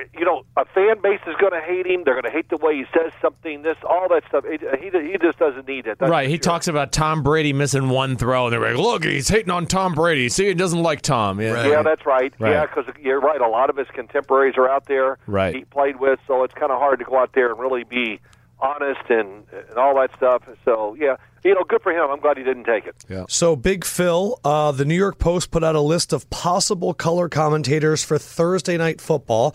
You have covered all of these guys. You have been in meetings with all of these guys, and they're undoubtedly the guy on the team that when you had to speak to one player, they were the ones being mentioned. And I'm curious, these are the names that they've said. Which ones stick out to you? Okay. Kurt Warner, Jason Witten, Joe Thomas, Greg Olson, Carson Palmer. That's what the New York Post put out. So apparently they enjoyed the Tony Romo experiment of taking a guy right from the league and put him in the booth. Of those 5 names, Kurt Warner, Jason Witten, Joe Thomas, Greg Olson, Carson Palmer. All right, well, good luck. Which one? We want to know which names one you stick out think. to Like, you? like all of them can be good. We know that, so we're not trying to sit here and say any of them's going I'm to be not going to crap. sit there and say that they all can be good. There's no way they all can be good. All right, so which one do you think out of those groups, like out of the guys you talk to, you just think like, oh, I do like him. I think he could be good in that. Kurt Warner would be the easiest one just because he played quarterback, knows a lot about, as all quarterbacks do, you know a little bit about everything. Right. And the game is through the quarterback now. That's all they talk about. And you win and lose by your quarterback. You got to have a franchise quarterback. And is he the man? He's got to make the next step, on and on and on. But, so, and he's been in broadcasting, so he gets he would definitely have the easiest transition. Right. The other guys, I don't know. I don't know them well enough to say about, Greg Olson, Yeah. I will say is Yes. great personality and fun to be around, Right. maybe more than all the guys you talked about. I think you're right. And he wants to do it. You can sense it in him. Yep. He loves the sport. And, Christopher, hey, look, they all grew up Right by us. right across the highway here from us. Yep. A real quick story. I'm throwing footballs with his brother, who's going to go to Notre ends up Dame. going to Notre Dame, Right. Chris Olson. Yes. And Greg is catching footballs for him that day. And we're working and we're throwing, and Greg's running downfield. I'm going, damn, what year is he? He's still in high school? I was couldn't get over him, how fast he was and how easy he made it look. And there was a coach there that day from USC watching him because they came to see Greg Olson. And Chris Olson, the quarterback I'm working with, throwing the ball well. He goes, is this the quarterback that I just watched on tape in there? I said, yeah. He goes, man, he doesn't look like he does on. I said, well, that's good. That's what we want. We want to change him. But there was Lane Kiffin standing there watching the workout, watching Greg Olson. And just I'm going, oh, my God, USC. So this, I even that day, as a junior in high school, I knew he was an absolute pro. Just watched him that day running catch football. Right. That's a cool Definitely. story. Yeah. Yeah, it was cool. It really was. The Olsen family, they're legends up here in this area. And their Yeah, you guys got a little you talk battle. about- their dad made Vince Lombardi look like, the Ben easiest McAdoo. coach Like in a the choir world. He boy. ran it tough. Right. Hey, Christopher, yeah, what am I thinking of? You had to play against them. So. Yeah, I did. No, it should. We've done that story many times. Yeah, I went by the sideline once and gloated, and he sent somebody out there to tell me if I did it again, he's going to break my leg. Phil, I got one more broadcasting thing for you. Okay, what? The New York Post also put out the Monday Night Football list. Similar, Kurt Warner, Matt Hasselbeck, Louis Riddick, Randy Moss, and Greg Olson. But there's one long shot, and I want to know if Phil Simms thinks it's possible. The long shot is Brett Favre. Any chance that you think Brett is getting in the booth? And also, would he be good in the booth? I will root for Brett Favre to take that job and do it. Really? Me too. Oh, I will. What would it be like? It will be a must listen. Well, there's a play. Yeah, I don't. Who is it? Well, I don't know who it is that caught it. That was a good catch. I don't care. And should have thrown it this. And what? You're right. He would have no TV etiquette. I'm sure there's no way he's going to watch it and try to be. Well, I don't want to say he would be unprofessional, but I don't think he would really say, "Oh, I'm going to just dig into this game and learn everything about it." Right. That's not Brett Favre. Yeah. It's like Brett Favre driving to the championship game, the first Super Bowl they won. It was raining. I think they played San Francisco up in Green Bay. It's just an awful day. That's the And his second father, who championship he game. called- But all right, go ahead. Sorry. What's that? That was the second championship game, the San Francisco one. Oh, it was? Okay.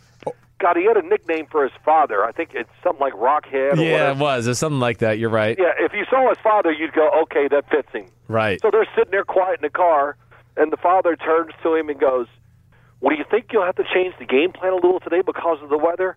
And Brett turns to him and goes, hey, Dad, who gives a damn? I don't know. Who cares? And just like didn't want to talk any football, didn't care about the weather. And, of course, he didn't care about the weather because it didn't matter. He could throw it in anything. Yeah, that's right. But there's the stories about Brett, and just between Brett and his father, they win a championship game. He changed the play. They score. They win the championship, state championship, I think. They're celebrating on the field, and Brett just gets knocked from the side and goes to the ground. His dad's on top of him. He goes, "What, son? What the hell you doing changing my plays?" And you awesome. know it's true. It's true. So we are there now you all go. Adam, rooting long for answer, Brett Favre. But I want to see Brett Favre in the booth. Yeah, That's I'm awesome. with you. I want to see it too, actually. Oh, my Dad God. has some great stories. I don't expect him to share them, but Dad has great stories of his days covering games when he used to go up to Green Bay and have to talk to Brett on a Saturday or a Friday.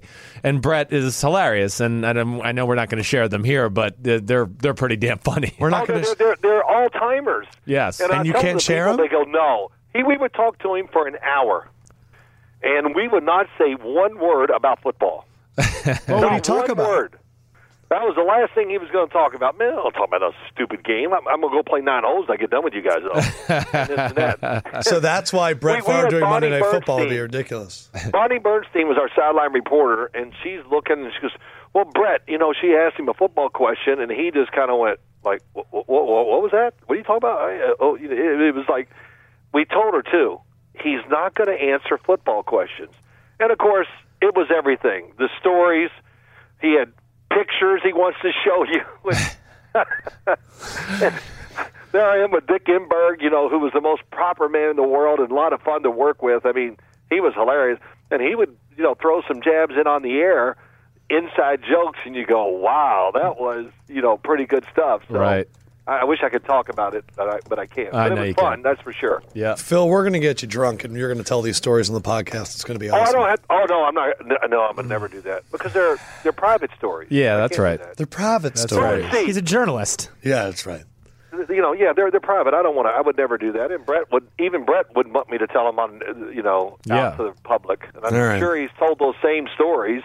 He told them to everybody, and they were, well, I don't know. They were crazy. Yeah. But Phil- let's see. Odell, what's going on there? The draft. I think Josh Allen's probably going to be drafted in the 7th round. That's not accurate I hope enough. he is, or maybe he might be a high priority free agent. He's not accurate enough. He's great, but he's just no good. I could tell Dad's ready to go. Man. Oh man! All right, man, now don't shoot all your bullets at the quarterback thing. We're gonna have No, our I'm not. No. I'm just going to say this, Yeah, and you and I talked about it, right. Adam. On the Monday before the draft, I think we're going to. I'm definitely filming a draft show for CBS Okay. and CBS Sports. It's probably going to come on that Monday night. I didn't ask if it was coming on that night, but I'm going to fire some bullets. Whoa. Preemptive Phil calling a shot. Oh yeah, it's going to be. This is going to be great. All right. That's I'm awesome. writing down a list. The show needs to be 6 hours because that's the only way I'm going to get it off. I want to get done and go, all right, I feel better. You want a therapy session, not a TV show. I like No, that. I wanted to. Hey, I'm my own therapist. I'll talk to myself. So We're good at that. Sims are good at that. Yeah, Big we Phil- don't need no damn therapist. We'll go to a therapist. What's a therapist? I'm going to sit there and go, oh, yeah, okay, right, yeah. All right, get the hell out of Big here. We Phil, got other things we we got to appreciate do. your time, Hey, Phil. look, I just got one thing. What? Okay. Okay, if you're going to call me at 4:15, let's try to be somewhere within 20 minutes of it either way. Yeah. Okay, I know. From you I'm two sorry. knuckleheads. It's Lefko. He's the worst. It's me. Why is it left go? Because he's the one that schedules the show and he packs it and thinks it's going to fit in an hour, and then we're already at an hour and 20 right now. No. Oh my He's- God! You should be Well- a producer. Yeah, there we go. Yeah, We're gonna he do is. 1,000 things in 5 minutes, but we could get it in there. Just don't make anything you say long. Okay, Yeah. good. That'll way out. All right, we'll talk to you All next right, see week. you guys. See you, Dad. See? Okay, so there's a segment there. Oh. It's called Big Phil talks about like new age feelings. Right. Because his take on therapists is amazing. Well, he's. I'll sit there and I bet you if he went to a therapy session, he would give therapy to the therapist. Oh, gosh. What you need to do is, honestly, I'm sitting the way you're sitting in your Hey, chair right now. I know I have an old school relationship with my wife. Okay, like we've talked, like we do. We have an old school relationship. We're very, we got our terms Nuts of and settlement, bolts. right? Yes, you want to see old school. I mean, you want to see archaic? Go see Phil and Diana, okay? I mean, freaking Phil, when we were growing up, when we went on family vacations, he wouldn't even go with us. He would make my mom take us down. He would go first. And be like, I'm going to go down and play a few rounds of golf. Yeah, I'll see you guys down there. So he never had to go through the pains of being the father. He never was ever in the airport with you guys? He was never like in the plane with us and like I was like 8 years old and my sister's 4 and Matt's crying in the plane. Like he was never there running for that. up and down the aisles. Right, like he was never there to and be that's why the response therapy. Who needs therapy? I was like, well, I don't know, Phil. You hurt our feelings. All right, it's time. Okay. Quarterbacks with Chris Sims. He has gone back for the first time. He has looked at all the quarterbacks. He has reevaluated, and there are legitimate changes. Yeah. Before we get going, Oklahoma State quarterback, is he close to the 5? No, he's not. He is not. Mason Rudolph, I don't think he's a second-round pick in my eyes. To me, just too stiff, not a good enough thrower, not a good enough athlete in the pocket. Okay. That would be my biggest thing. In fact, the two Oklahoma State guys in general, him and the kid James Washington, I was very disappointed when I watched them. James Washington, I was really expecting something. He really just happens to catch a post route against the right coverage from time to time. He really can't do a whole lot else other than that. But yeah, Mason Rudolph's not really that guy. I'm in early levels of some of those later guys. Like, listen, to me, if you're looking to get a quarterback in the second or third round, you go for the guy that you go, okay, it might not look perfect on the field, but this guy could be something. Gotcha. I don't want a guy that I go, tools. well, he's a backup for 10 years. I want to get a guy that go, he's our backup to start, but we think he can be a starter in 2 or 3 years. It's like the video 3 years ago when the Chiefs drafted Aaron Murray. That's the dumbest crap ever. And we were right. sitting there. There's nothing to go. And me and Miller, it was the only time that I've yelled at Miller Right. on camera. And he was like, he could be Chase Daniel. Right. And I was like, why do you take Chase Daniel? Right. Why not take an actual player that could do something? Exactly but right. That's what happens. Who is the new Sims number 5 quarterback? That was so Lebitard. That was. Who is? Was it? That's how he did the setup for everything on the list. No, the it wasn't. number 5 quarterback. According to Chris Sims of Bleacher Report. All right, guys. Number 5. What was your original list? I'm going to pull it out right now. My original list because I texted was Lamar, Josh, Baker. Your original list Darnold, was Rosen. Lamar. It was Lamar Jackson, Josh Allen, Baker Mayfield, Sam Darnold, Josh Rosen. Right. So you had Josh Rosen at 5. Right. Who is number 5 in your Sam update? Darnold is the 5th best quarterback for me. Sam Darnold, the number 1 pick. This is where I'm just going to say Giants are on the clock. I know people are going to sit. Oh, Chris is shock jock. Listen, I'm not. I'm just telling you. I'm studying this, and again, a first-round quarterback, without a doubt. I'm not arguing that. But the fact that he's talked about it as this slam dunk number 1 or number 2 pick, I don't get it. So go ahead. I've gone through your notes. Yes. Here were your notes when you watched the first 3 games. Right. You're not a big fan of his motion. There's no denying that he's a baller. He Right. can spin it. He Right. can make all the throws. He's got average arm strength. He throws well in the run. He throws old footballs, though. It's something to be scared of. Right. He doesn't have a variety of passes due to the West Coast offense. Fumbles are an issue. Almost always throws to his first read. Right. That was when you had him at 4. Upon further review, Right. Now, you went back and watched what? 3rd down snaps? I watched 3rd down snaps, clutch drives, touchdown passes, interceptions, and like 2 extra games. I went deep. I don't think I've ever gone this deep on the quarterbacks. And you did that for each of them. So here's what the further review gave you. Right. On 3rd down, when Sam Darnold has to stand in the pocket, he's not a great thrower unless the first option is open. Right. Whenever you want to jump in with like a big point. Yeah, sure. He actually wants the pocket to break down. I'm so underwhelmed with his throwing in the pocket. Yes. He doesn't fit it into tight windows, and when he tries, it's trouble. Almost always throws behind receivers when driving it, and then in all caps, there is no way he is the number 1 pick. Right. He really doesn't anticipate throws. All of his throws outside the numbers are very average. He plays a college style, and I'm not sure it translates to the NFL. Yes. Okay. So remember some of those there. I'm going to try to go through all that a little bit, but I might miss a spot here or there. Okay. I mean, that was very negative. Well, it was negative because the third down tape, after I watched a few extra games and watched the Texas game, which, listen, again, he made some good plays in the Texas game. And the third down tape is valuable because the defense is anticipating a pass. That's the reason it's telling. Third down is where you make your money in the NFL. That's period. The Eagles were number one in third down Exactly conversion. right. And so Tom Brady's good on third down every year. And Aaron Rodgers. Third down, Sam Darnold, you learned a lot. Because you learn a lot because the defense does different things, right? They're creative. They go, they're going to pass. We're going to give us different looks, different blitzes, different coverages, everything like that. The play action pass is no longer a viable option. The sprint out throw is no longer an option unless it's third and short. So you're watching, and what are you seeing? I'm watching and going, first of all, I'll stand by my original thing. He's the worst in the pocket out of all these quarterbacks. It's very concerning. Reenact him in the pocket. Well, I mean, in the pocket, it's a little bit like this. That the first guy's not wide open. It becomes drop the ball and start looking to move around and looking for a play. And then a lot of those times, he makes a nice little play. And you go, oh, man, he got out of some trouble and threw a 10-yard pass. But my big thing would be, first of all, he didn't have to leave the pocket. And a lot of times when you look at it, he turns down open receivers down the field because now he's looked at the first guy and he wasn't open. He's going to dance around the pocket. And then, I've heard a lot of people go, well, he throws well under pressure. Yes, he does. But I've said to you before, he is the reason for a lot of the pressure. He moves himself into it a lot of the time in the pressure. He is by far the worst seer of the field in those situations, too. A lot of dropped interceptions when you watch Sam Darnold, let alone the fumbles and everything like it. And my big thing, too, is, again, we've talked about this in years past, and I think this is what became more relevant to me the second time around. Just a little bit like some of his most amazing physical plays are just against crap Pac-12 teams. I mean, the Pac-12, are we talking about any defender in the first round in the Pac-12? Who is, between except for Vita Vea, the Washington defensive lineman? Off the top of my head right now, I can't even think of a defensive player that we're talking about in the first round of the Pac-12. The Pac-12 stinks. Yeah. It stinks. The safety from Stanford, maybe he's another guy that can be a first rounder. Okay, that just popped in my head.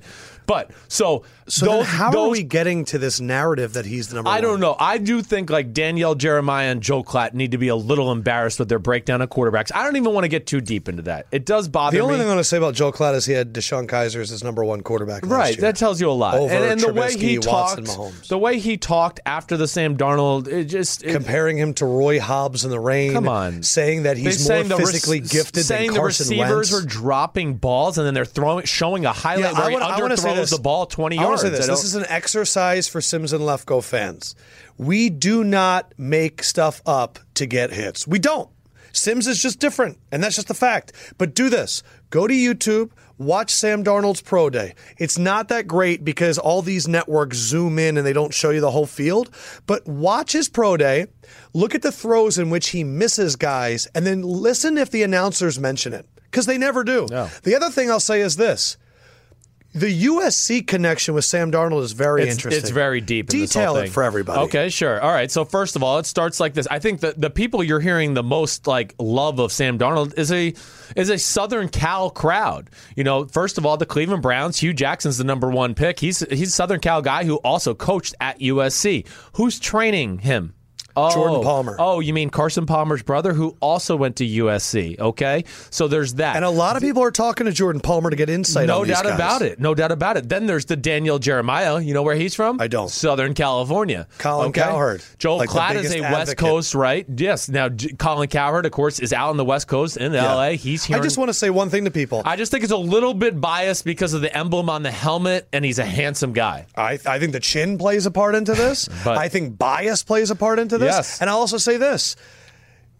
You throw in the rain not only to show people that you can throw in the rain, but when you miss throws, guess what you can blame? Right. The rain. The rain. And you know who set up Blake Bortles' Pro Day? Yeah.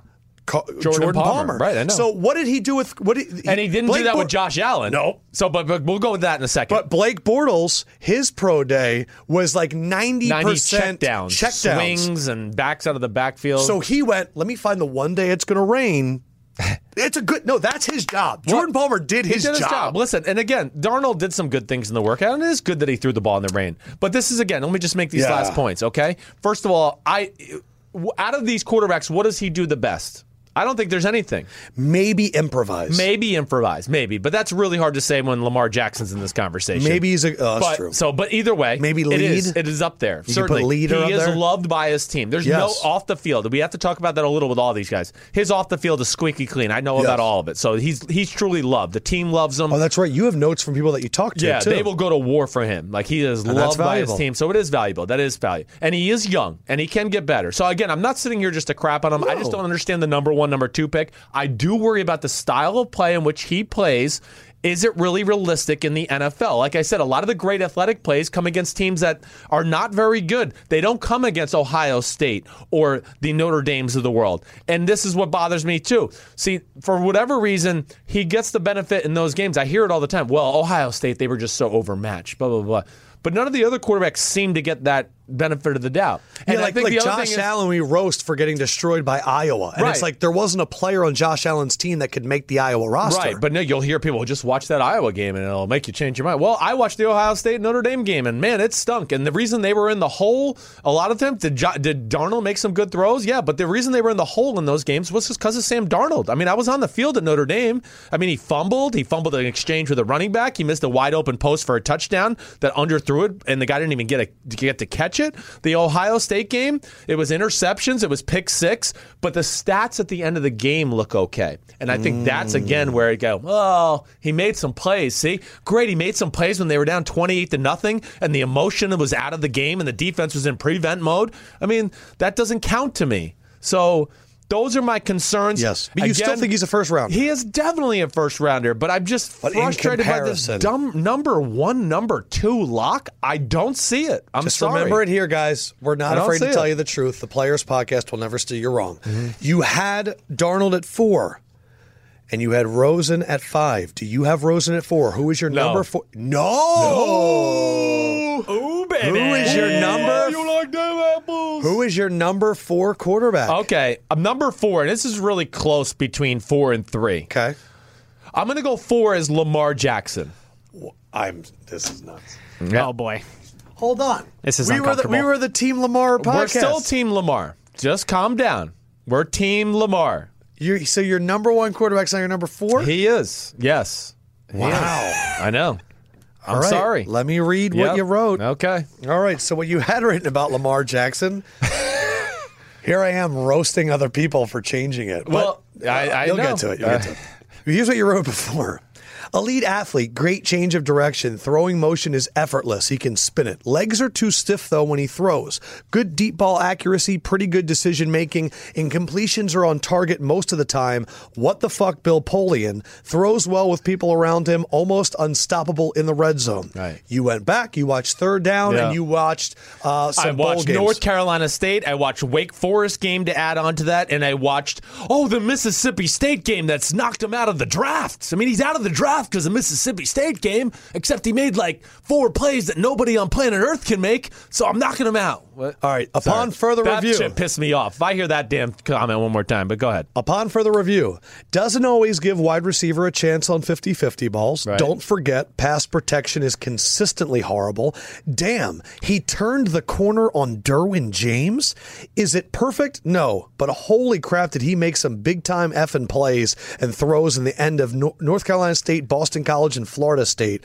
Worst talent around him other than Josh Allen. He is being unfairly judged, in my opinion. Yes. But I need to know why he went from 1 to 4. Well, he went to number 1 to 4 because I think of just other inconsistencies I see throughout the film, and then the off-the-field stuff is going to knock him down for me. It has to, a little bit. It has to. So which off-the-field stuff? So let me just say this. I am a huge believer in Lamar Jackson. He's just the most raw of the group to a degree. Okay, the off-the-field stuff that bothers me is this. His mom's his agent, okay? Nobody can get in contact with him. I mean, I nobody. tried texting her today. I mean, Michael Vick, he just made a comment yesterday. I've tried to get in contact with Lamar Jackson. I can't get a hold of him, okay? And that's scary. That's scary. The relationship between him and his old head coach, Petrino. I heard is gone into the dumps. Okay. He wasn't great on the board and in meetings and things like that. His best friend from growing up is training him for the combine.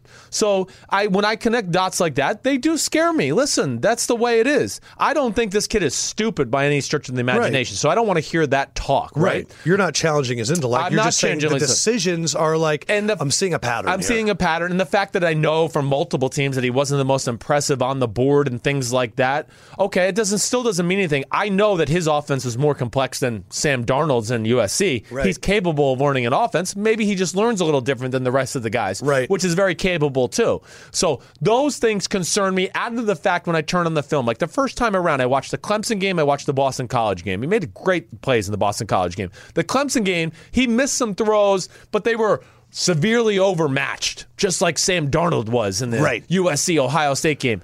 And he missed throws, and I just said, oh, well. You gave the benefit of the doubt. I did. And what happened is when I watched other games where he did play well, he still was inconsistent on throws that were, I was just like, damn. Like, no, you got to hit that if you want to. Just whether it was hitch routes out into the flat, like 6-yard curl routes where the guy just 6 routes turns around, or maybe a 10-yard curl route, same type of thing, where, there's moments where the ball is a little all over the place and it sprays. And I don't know if there's a true mechanic that he relies on yet as a thrower. He kind of just gets it done, which is a positive because it shows you he's a natural thrower, but you do need a mechanic at times because even Tiger Woods messes up on the driver down the fairwood, right? You got to have something to rely on that day where you go, ooh, I don't have it today. It sounds like you still believe he has a really high ceiling. Unbelievably. I just want to make sure. It just sounds like the floor has gone down because of all the things that have happened since then. I think I wanted to shit on Bill Polian so badly when it came out, too. I couldn't. And I got excited about the talent because his film is phenomenal fun to watch. I mean, it's phenomenal. Yeah. There's so much good in it. So I don't want to hear this. But right now I'm hearing this. I'm hearing he's not making great decisions off the field with the business aspect, which scares you in terms of acclimating to a professional world of the NFL. You're seeing some easy throws that aren't there that you can build on in an offense. It sounds like mechanically it's kind of like a shooter in basketball that he's a really good shooter, but you're like Lonzo Ball. You're like, that's not going to work. You can't keep doing that always, and you can maybe fine-tune it, but I don't know. You're saying that the relationship with the former coach isn't great. How will he take to coaching? Yeah, so there's a lot of questions. Exactly right. There's a lot of room fact to that grow. He's kind of a quiet guy and all that. He's not your typical alpha male, quarterback who's comes in the room and he's Johnny Charismatic and he swindles and dwindles everybody. He's a player. Yeah, he's not the quarterback. He is. He's a football player. Okay, so that's where the concern is. But again, the kid's a quarterback. Let's just make that clear. He's a first-round quarterback, without a doubt for me. A first-rounder. Yes, there's, there's other things too, just some quarterback design run plays. I could show you a few plays where he ran the wrong way. That's going to be concerning. They're going to look at the film and go, oh, wait, no, the guard pulled right, the other guard pulled right, the back's pulling right, and he went left. So those are other little things that you just go and you go, damn, it's not the end of the world. So who do you want to see teaching this kid? What coaches would really... Anybody's going to be... I gotcha. It doesn't even matter. You don't have to look them up because I've heard this story again. This is where I want to shut all this shit up. Okay. I'm sorry I'm swearing too much on this one, but I'm heated about Lamar. I want to shut it all up. Lamar. Well, I heard the stories a little about Deshaun Watson, who were concerned about the throwing. I heard this a little bit about, Dak Prescott. I heard a little bit about Cam Newton. I just feel like I've heard the story, and then they get in the pros, and they get around coaching, and they have coaches around them all day, and they get reps, and they get somebody on top of them about mechanics all the time. There's no 20-hour rule like the NCAA, and they get better because they were good already. They just needed a little fine-tuning. So that's where I get it. Yeah. And again, if we want to talk about, hey, he threw 4 picks against Mississippi State. Yeah. 2 were really bad throws. One was 2 were bad decisions. One was the right decision. He just threw a bad ball behind a receiver. And then another one went right through the receiver's hands, right? So it was 4 interceptions. But gosh damn it, did he not make some of the most unbelievable damn plays I've ever seen in the game too? Throws and runs. I've seen him run around Bradley Chubb. I've seen him run around Derwin James. Yeah. I've seen him run down 90 yards to Mississippi State, who nobody runs 90 yards on them. Yeah. So Derwin James, we were sitting in the green room. He's a beast too. And we're talking about quarterbacks and stuff. Right. And he, without even being talked about, goes, and I can't believe they're talking this stuff about Lamar Jackson. Yes. He goes, I faced everybody. He goes, he's an NFL quarterback. Right. He goes, you figure out a way to make that happen. Right. Like in his face, like his eyes. So again, they're going to talk about losses and all that too. Like I told you, the Florida State game, they won, but he also threw 2 game-winning touchdown passes that were dropped. He threw some big passes at the end of the Boston College game, one which was dropped, but then even the final fumble that ended the game where they were going to drive down and score, he threw a great pass. Receivers running down the field. They're in midfield. He fumbles. Boston College gets the ball. They win the game. Right. So there's plenty to see of great plays in the clutch. So again, he's my number 4. How high would you draft him? Oh, I think he's if you're in the right team in the right situation, I would have no issue if you look at teams like, who is it? Where the Cardinals at 15, if they felt like, you know what, we're willing to take this year on the chin for a little development with him, and we got Sam Bradford, go for it. This guy could be. Could he play right away, though? Is there a situation where he could play right away? Yes, but I do think that's where you would need I would love to see it if he ended up in Jacksonville. Where you can run an RPO offense. Yeah, and you can be simple, and you just go, we're boots, we're play actions. He'll make some plays with his legs, and there. Unfortunately, they traded for Cody Kessler. So again, I know I dropped him, but I really believe in this kid. I just want to make sure that's known. You're just seeing a lot of stuff. I'm just saying I don't think you can take him before these next 3 yet because of a little of those issues. And that means that Rosen continues to rise. The Rosen one. Before your top 5 was Lamar Jackson, Josh Allen, Mayfield, Darnold, Rosen. Jackson is now 4. Darnold is now 5. You had Mayfield at 3 last time. Who is 3 this time? Mayfield is 3. So he remains. But I'm just going to say this. I think it's closer between Baker and Lamar Jackson. I do. I do. Baker Mayfield, you brought to us last time. Pretty flawless throwing mechanics. Motion and feet remind you of Favre. Oklahoma offense is tough. They're really good and the Big 12 sucks, but he's great in the pocket. Yeah. Upon further review, went back, you watched more games, you watched third down and some game-winning drives. Right. This is what you came out with. Although a lot of impressive throws, not a lot of realistic NFL throws. On obvious passing situations, he doesn't stand in there and make as many big throws. His decision-making is a little concerning, too. On third down, the advantage disappears and he's not as impressive. When the pocket caves in, he panics a little. He can't see and he wants to escape. His best third down throws are 3-step quick throws, and the scramble plays are not realistic in the NFL because it's not against NFL talent. I found your review of Baker to be the most different from the first time. I feel like you went back and watched and went, I got jobbed by a little bit.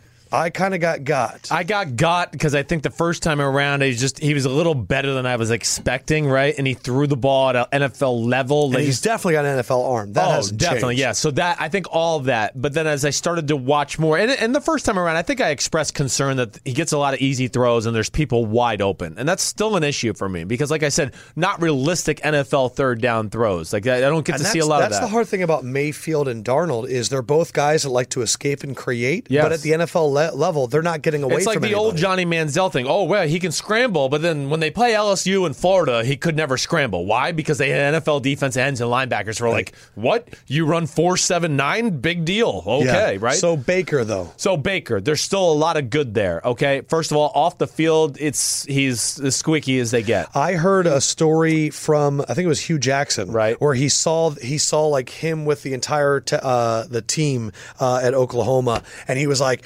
hee, something like that, and the whole team was like, hee, and they all like followed him out, and he was like, it was the most incredible thing I've ever seen. He is loved. The only issue to Baker Mayfield is maybe the cockiness thing, right? That people worry about. But whatever. But I'm just tell you this, from the people I've talked to, they can't find anybody to say anything bad about the kid. Gotcha. Right? Nothing. So that's a creation. He is loved. Like team trainers, equipment guys. Yeah, the only thing was the crotch grab against Kansas. Right, I know. Oh, no, like so horrible. Gosh, a guy is 19, 20 years old. If he did that and there wasn't a camera on him, we would have never known. No, exactly right. It's the media. It is the media. I think the big thing is I do worry about the realisticness of his style of play. The size does concern me. It does, because you can see in certain situations when a defense knows he's going to pass, and if he can't kind of escape, that he's not going to be able to see down the field. Right. Can he make some of those big power throws with people in his face and like just flick it on a comeback route or a thing like that? yeah, I think all of that is just question marks that I have, and yeah, I'm not sure about it. Again, like I said, like I always compared him to Russell Wilson coming out. You hear the Drew Brees stuff. I don't think he's quite as good an athlete as I thought he was. I think the more I watched the first time around, he's quick and he can move in the pocket. Yeah. But like it also scares me Drew when you Brees beat compare... Andy Roddick in man-to-man, one-on-one tennis. He did? Yeah. Russell Wilson was, he's Russell Wilson. He's playing for the Yankees in his spare time. Exactly. He was playing. That's the thing that's so it's not scary quite there. to me when we Right. start comparing him to that. Right. Whenever you compare someone to outliers, Yeah. I get scared. Yeah, I hear you. That's a Because valid point. you're comparing him to people that buck the trend. Yes. And that's a hard thing. All right, so but what about Baker at 3 to the Jets? Does that make sense in your mind or no? It does make sense. Yes. Okay. I have no issue with that. Baker so is the even guy. though you have these questions, going number 3 is still okay. Yeah, because it is. It's okay. If a team and feels if it's like that he's the close, guy, then why is Lamar at 15 and he's at 3? yeah, because I think Baker is probably a little more polished altogether to where you can just trust it from day one more. And then the human being aspects. Yes, of it too. exactly. That's what I mean. That's what I'm talking about. All of it all together. Jeremy Bates, the offensive coordinator for the New York Jets, who I was with in Tampa. I just again don't know this, but being around that person, I would think Baker Mayfield would be his type of guy. Okay. That's the other just line I'll draw there. I don't know any of that, of course, but yeah, if that happens, sure. Baker's also the guy that I could think like, damn, he could fall out of the top 10 too. I could see him being the one out of these, like everybody talking about the big 4. Nobody's including Lamar, which I think is annoying. Isn't that interesting? Yeah, it's annoying. But I do think out of those guys, Baker could be the guy to fall a little bit because people are going to get concerned about the size. And okay, you're that size, and he ran 4.8. So nobody's going to go, well, you're Russell Wilson. Right. So before you had the big 3 and then the bottom 2. Yep. You had Lamar, Josh, and Baker on their own playing field, and then you had Rosen and Darnold kind of on the bottom. Darnold stayed down there. It seems like Lamar and Baker have both kind of come down as you've done more evaluation. Yeah. Are you going to sit here and tell me that Josh Rosen is now your number 1 quarterback? No, I'm not. Okay. Okay. All right. There you go. But Josh Rosen has gone from 5 to 2. Yes. And it's interesting. When Sims gave us his quarterback rankings the first time, there was one quarterback that I said, I think he got him too low. You did. And it was Josh Rosen. You did. Adam Lefkoe, quarterback whisperer. When I said something when I got done with doing Rosen, I think I did Rosen Friday afternoon. I was like, oh, Rosen's better than I gave him credit for the first time around. He was like, oh, see, told you. Told you. Knew he was better than Apparently that. I sound like Phil Simms, too. All right, so you had written about Rosen. Yep. Great in the pocket, not a great athlete. Yeah. Offense has the most pro concepts out of all these guys. Great touch and anticipation, good but not special arm. Reminds me of Eli and Glennon. Can be surgical if in the right system. Went back, watched the third down snaps, watched some big games and some big drives, and Chris Sims came out with this. Man, his feet are slow and his delivery can be at times as well. He won't make many plays off schedule, but if he has time and a window, he'll make it. Love the way he throws it. Love the way he sees the field. It's alarming, though, that he can't scramble and avoid rushers in the pocket. His mechanics are flawless. He is truly the opposite of Sam Darnold. He is. He's like the opposite guy. He's bizarro Sam Darnold. He is, because like he's comfortable in the pocket. He's not really great at improvising. Right. If the throw needs to be made, he can make it. And Right. Darnold is like, I like chaos. Right. I want to roll out. I Right. want to lob it up, do like a jump pass. whatever it is, Yeah. exactly. I want to play backyard football. This is the exact opposite. And I don't think Darnold was that much faster in the 40 than No, Rosen. he wasn't. No, and Darnold. I mean, I would say this: the first time around, Rosen's a little bit better athlete than I gave him credit for. Yeah, how Still did he go from concerning. 5 to 2? I think what happened is the more I watched it, I just felt like, man, the lack of athleticism is concerning to me, but there's nothing else on the field. Like everything else, you kind of check the boxes with. And I think he got, and I sat there and I was just like, okay, like hold on here, like just think about all this. Let me think about all the flaws the other guys have, and I'm just talking about this guy, and this is the only flaw he has. And it is an important flaw. And his off-the-field stuff is a little concerning. Which stuff? It's half and half. I mean, What are you hearing? I mean, there people think he's a douche. Yeah, there's no other way to put it.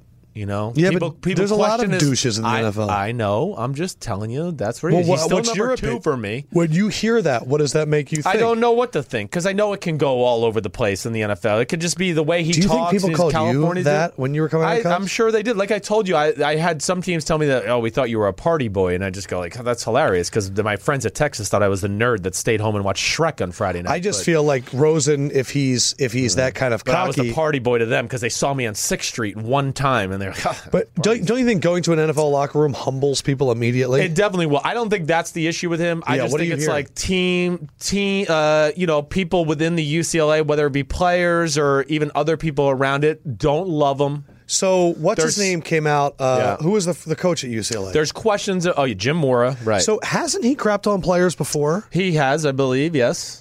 Who was the last guy he crapped on? I feel like he had one where he it wasn't Anthony Barr or no, there was somebody else. I know we're missing somebody else. Right? What the hell was it? I don't know. Look at it. But either way, I saw what he said. Well, he obviously Josh Rosen's rubbed him the wrong way. Yeah. I mean, that was a low blow towards Josh Rosen to pump up Sam Darnold and say he's the guy. So again, listen, I think at the end of the day, the decision making, the throwing, the ability to throw the ball down the field, it's all... Throws a beautiful deep ball. Beautiful deep ball. And his arm's stronger than I think I gave it credit for. I wish he would rip into it a little bit more at times. Yes. But I think that could be also like Deshaun Watson last year, where if he has to and he's around it a little more, I think it's there. The big issue with him will be that. I know there's some teams that question if he really loves football, which is always a little alarming to me.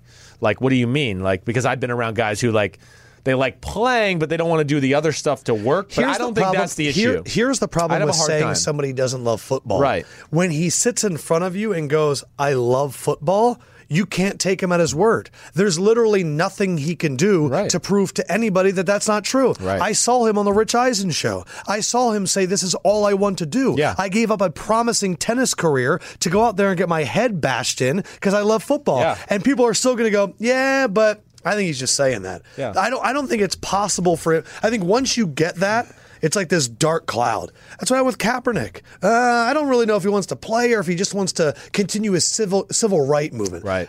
Okay. So what can he do to prove it? Yeah. Nothing. I know. So I don't listen to that. I get you. I'm just telling you pieces that I've heard, and I'm just trying to take it all into account. Yeah. Okay. The other thing that I'm thinking is, okay, so if he reminds you of Eli and he's surgical if he has time, why not bring him to the team that already has Eli, that you can build around one guy and it'll be a seamless transition to the replacement? Yeah, sure. I mean, it makes sense from that. I get that. I totally feel you. I mean, that's the kind of guy he is. If Rosen comes to New York, I am taking him to Murray's Bagels when we are doing locks.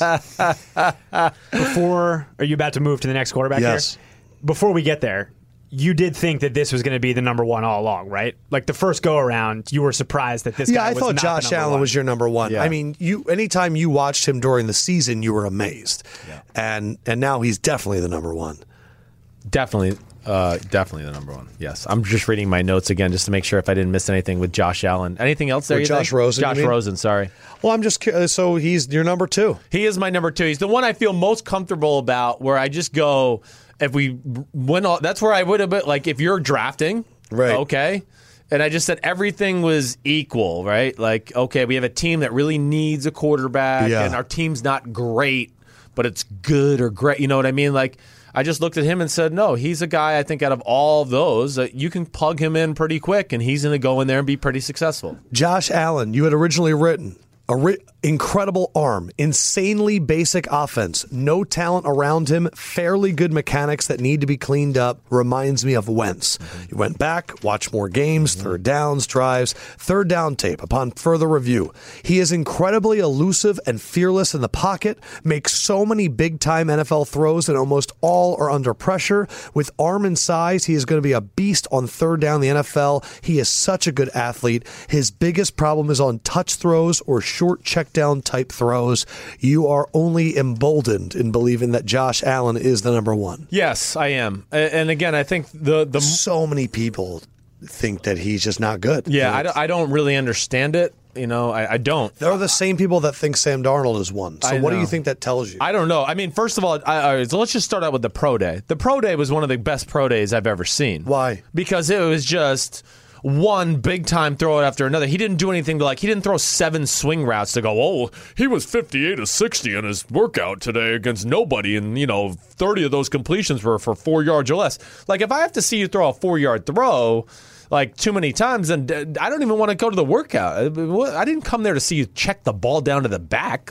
Come on. I want to see a few. Okay, sure. Yeah, just get the flow going. After that, I want to see legit NFL throws. I want to see slants, out routes, comebacks, in cuts, deep posts, play actions, off-schedule scramble, set up, throw the ball. His workout and is that was what you saw? Yeah, it was like Carson Wentz or Jameis Winston back in the day. It was real NFL stuff. It wasn't let's hide the agenda or his flaws. And I want you to think about this. Right. If I am planning Chris Sims' pro day, I am going to focus on the things that you do well, and I'm going to minimize the things that you don't do well. Yes. Carson Palmer's brother, Jordan Palmer, is the coach for both Sam Darnold and Josh Allen. Yeah. If Josh Allen goes out there and just throws it deep and makes all the throws, that means that Jordan Palmer said, well, I want to show off his skill set, and I'm going to focus on the real NFL throws. When Sam Darnold goes out there and throws a ton of checkdowns and is doing foot drills to show his footwork and then occasionally throws deep throws, that means that his coach believed that he needed to show all that other and have it in the rain because he didn't believe that he could do all the throws that Josh Allen could. Hey, I'm looking. I'm proud of you. That's how I'm looking at it. Well, no, I think you connected a lot of you got you got to look into stuff like that. You can only cook with the ingredients that you have. Mm-hmm. So if Sam Darnold isn't throwing as hard of throws or difficult of throws that Josh Allen does, then he doesn't have the ingredients that Josh Allen has. Right. That's how I'm reading. We need a standardized pro day. Some type of organization that standardizes the workouts. That's why the personal workouts are better because the teams then make you do the workouts they want to see. Yeah, because otherwise, do you remember the talk about Johnny Manziel? The music, the pads. Yeah. He's a gamer. He's a leader. He called over all of the NFL coaches and gave them a speech before he threw. And people were like, I felt it. I felt the energy. That's not why you're here. I know. Just watch the arm. I know. All right, so it's just for TV. It's just an ESPN NFL Network thing. Let's put everybody out there. I'm not shitting on Jordan Palmer. Jordan Palmer is helping these guys get paid. That's what he gets paid for. He's the man. Yeah, Jordan's the man. Josh Allen. You're that much more confident now. Yeah, I am. I mean, I think the things that put it over the top for me are the combine. First of all, off the field, squeaky. Okay, so that just he's good. Don't worry about that. And then, yes, between the combine and his pro day, my biggest concerns were his motion gets a little long, and that's why the ball can spray at times. I'm still waiting to see my first non-spiral throw after the season because every ball is just an absolute piss missile. So he's worked on it, and I saw a ton of touch throws. Okay, so he's learned the little mechanics of what to do in the touch throws, and it's stuck from the combine into the pro day. So that tells me that it's ingrained in him already. I don't have to worry about it's Tim Tebow. We didn't have to make a huge adjustment to his motion. Right. It was just a little tweak. But yes, the athleticism, the amount of big-time throws, really decision making is pretty good. No easy completions, like I told you. Playing up in the he's playing up in the North Pole up there. I mean, there's a game. The game I watched in the blizzard. He played in a blizzard. I had to turn it off because I couldn't see. But I kept going, damn, he completed it, but I can't really see the ball. So I had to go to other games. The ability to escape the pocket and move around, he's second to Lamar Jackson in that category. Wow. I mean, he's the second best athlete of the group per his combine results or just watching him run around. You can tell. It's natural. It's easy for him. I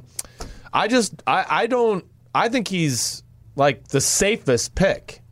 Because also, I think his floor is like he's middle of the NFL starting quarterback. I mean, what's there to say his floor is? I don't want to hear about the completion percentage. No screens. Every ball he throws is aggressive down the field. And he was always behind the downs. Always pass second protection. And long, third and long. His receivers couldn't get open against you, and I truly mean that. Yeah, they're so. I really like his game and his skill set, and I think he's pretty much can't miss. Yeah. Who has the highest ceiling of the five? highest ceiling of the 5. If they reach their absolute max potential. Okay, it's between Allen and Lamar Jackson, right? It's one of those two. Lamar can be he could be Michael Vick or better. He can be that kind of guy. He really can. It's gonna be up to him from here on out how good he wants to be. And what's Josh's high Allen, ceiling PPC? Man, Josh Allen can be like I don't even know where. I've said from the start, he's a more athletic Troy Aikman. That's who he reminded me on the day I saw him. This is Troy Aikman, except he's got looser hips and can turn it on, and he's actually got even a stronger arm than Troy did in his prime. So that's what I look at him as he's impressive, man. Yeah. They don't build him like that too often. I'll say this. The reason that I'm very excited about this draft is typically it's Jameis or Mariota, and then we forget. Right. Or we look at these other quarterbacks, it's Wentz or Goff, and then we forget. This one was a legit year of analyzing all of the quarterbacks. Right. It reminds me a lot of the Bortles, Teddy, Manziel, Derek Carr year, who was your number one that year? Derek Carr. So what I like and I about think Jimmy this, Garoppolo was my second. I think you're right. Yeah, so eat that. So what I like about this is, guys, go to these websites, take screenshots. You feel confident about yours? Mine are not changing. Like I told you, they're not. That's done. Josh Allen. Sam Rosen. Nope. Sam Rosen is a broadcaster for the Rangers. So Josh Allen, Josh Rosen, Baker Mayfield, Lamar Jackson, Sam Darnold. Hey, You're willing to put it up against anybody. I'm willing to put it up against I'm anybody. putting this out for you. You didn't know. Lamar, if anybody wants to bet against Sims, it, I'll do it. Lefko's taking action. I'm taking action. The Lamar Baker thing, I think, is closer than people getting credit for. My biggest argument. That 3 and 4 could flip. It's not going to flip, though. It's not. I'm going to stay there, but I'm just saying it's very close. My biggest thing is this. I just don't understand the Sam Darnold's definitely 1 or 2. I don't get it. I just don't. So I'll say that. I've been around it my whole life. You can call me what you want. I know I might be an asshole. If you want action, you come and bet against Adam me. Lefko. I didn't make the 5, but I'm willing to bet the 5. The book is open. If any of you so-called bloviators, you talking heads, you think you're so cocky, you think you're so confident about racking these quarterbacks, let me tell you something. Yeah. I got a little wild card. His name's Sims. I locked him in a room with footage, and he came out with that top 5. I'll put it against your top 5 for any money you want. Bam. The Oracle. All right, we got to end this because our camera guys are like, are you freaking kidding me? Can we leave? For Sims. Peace out, homies. For Fendrick. Good evening, everybody. Glad I came back for the end. So am I. That was Sims' quarterback list. By the time we come back on Monday, Odell could be playing for the Niners. Man. That's what we're rooting for, right? You're guessing the Niners? That's what you're rooting for? I guess I'm rooting for that, too. Yeah, let's do it. Odell to the Niners! Come on, Kyle. Trade for him. And that was the LEFKOE. Man. And we'll holler at you guys later. Guys, have a great weekend. Love you a very long time. Bye.